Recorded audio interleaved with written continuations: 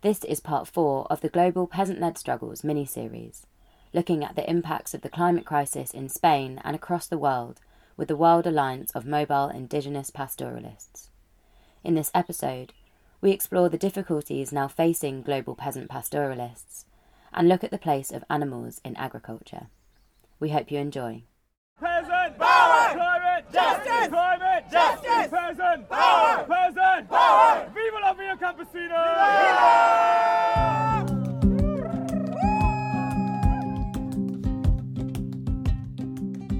So we're here to talk about our struggles, our global struggles to achieve food sovereignty and to promote and uplift agroecology as a way of life, agroecology as a solution for climate change.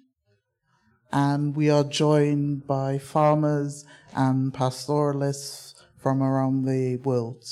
And I'm going to go straight into my questions.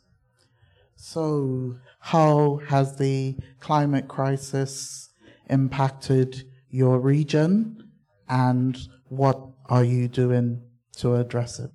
I'm coming from an organization. We combine cultural production and training with pastoralist production and cheese making, and we run also shepherd schools, part of the European Shepherd Network and the World Alliance of Mobile Indigenous Peoples and Pastoralists. There are also other delegates here like Benjamin Mutambuka from Uganda, and people from the team, as well as Hijaba that you already know.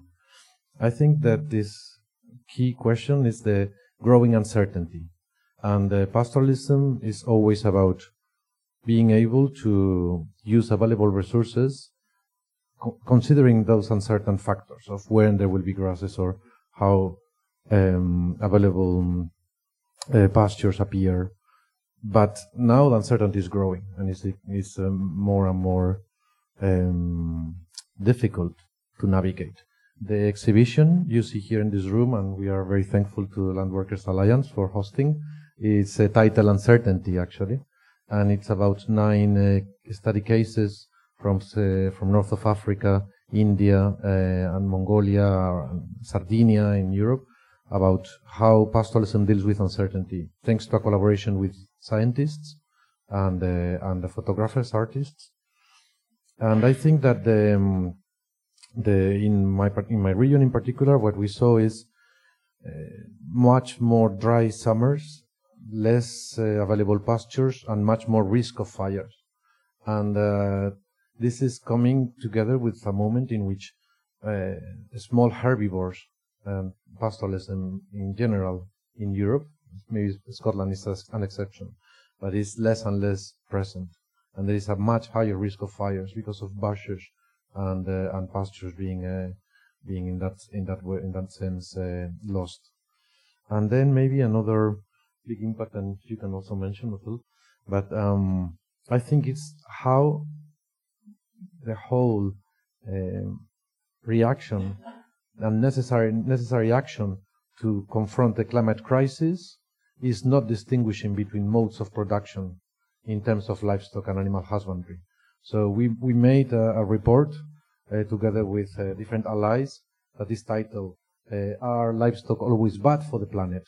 We have their information, and we will be passing you the summary of the report, because we came here to COP to also say that in this urge to just mitigate climate change, we cannot just equate industrial livestock systems with mobile pastoralism, and we risk to wipe out part of the solution, believing it's part of the problem. So it's very well proved with different scientific data that in terms of methane emissions, in terms of use of water or the problem of manure, has nothing to do, and we very much would like that the actions against the industrial livestock systems and corporate agriculture is taken, but not at the cost of making more and more difficult for pastoralists to have access to the land because of tree planting schemes that are not having in consideration traditional customary grazing land of pastoralists, or nature conservation plans that are also at the end avoiding pastoralists to have the chance to access to the land, to forest, and to high biodiversity areas. And you were giving yesterday, Benjamin, a very good example in the main natural reserves of East Africa, no?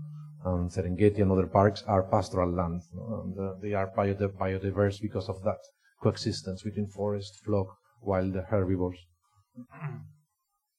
I think that agroecology, understood from the point of view of pastoralism, is to do the right management with breeds that are adapted, with a territorial base for production, and the right practices, no, on the ground. And I think that we had a gathering of young pastoralists and pastoralist peoples in our region in this September, and we were working in two different lines that should go in parallel. On one hand, internal support, no, internal strengthening. We talked about creating a network of our mutual support to confront difficulties like ideas or findings, or if someone got ill, that another person from another farm could go and help. So that is an important thing, like to have the feeling of that you are part of something, no? That you are not just forgotten in a mountain with your animals and remotely, feeling disconnected. And also that included creating our own forms of communication, so a newsletter, and being able to express in different forms problems or visions or ideas, no? Very much inspired by a movement also within France and Italy. It's called Nunatak, a journal from the mountain cultures and pastoralist cultures. And then the second part was, of course, the whole set of policies and inadequate policies we're facing, and that trying to think how to influence policies regarding health and safety standards for artisan productions. Why law is not considering small-scale production as a key aspect for food sovereignty, to be able to have small slaughterhouses, mobile slaughterhouses, or dairies, and so on. Then the right to mobility is also crucial, and the possible bureaucracy and laws making very difficult to move from one region to another, to one country to another. And I'm talking more of the European context because I know it better, but in WAMIP we also see that this is a problem everywhere. For the Tuareg people to move from Mali to Burkina, or we were talking also in Eastern Africa or in Iran.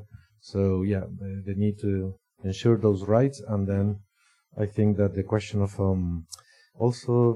promoting these products and market channels. So we are more possible to sell them at a smaller scale, but quality products, healthy products, not build this alliance with consumers that is not being influenced by the idea that every animal product is bad, no, by itself. It's just there is the need to understand better. And just to end, maybe a clear policy to facilitate access to the land for young people who are starting. This is crucial. We are looking at former commons that were abandoned or were just taken by the government to reforest, how they could be possible to access to public land, to encourage also abandoned areas in rural areas to offer, for example, housing, offer the chance to have infrastructure to make a living in the countryside. So this is what we think is crucial at this moment, and think in the context of Spain, with a high risk of the population. With political will, there could be even tax policies and other ways to make sure that land is used to produce food, and not just for tourism in mountain areas or recreation, or on the other hand, industrial livestock macro farms. No, that is a big problem. We see less and less shepherd producing locally, but more and more push of big companies to have like 5,000 heads of pig or cattle in a stable, in an intensified industrial way. So I think it's very important to contest this idea of rewilding as a way to just remove the chance to be living from the land, in the land, producing food, because the dark side of rewilding is industrial corporate food.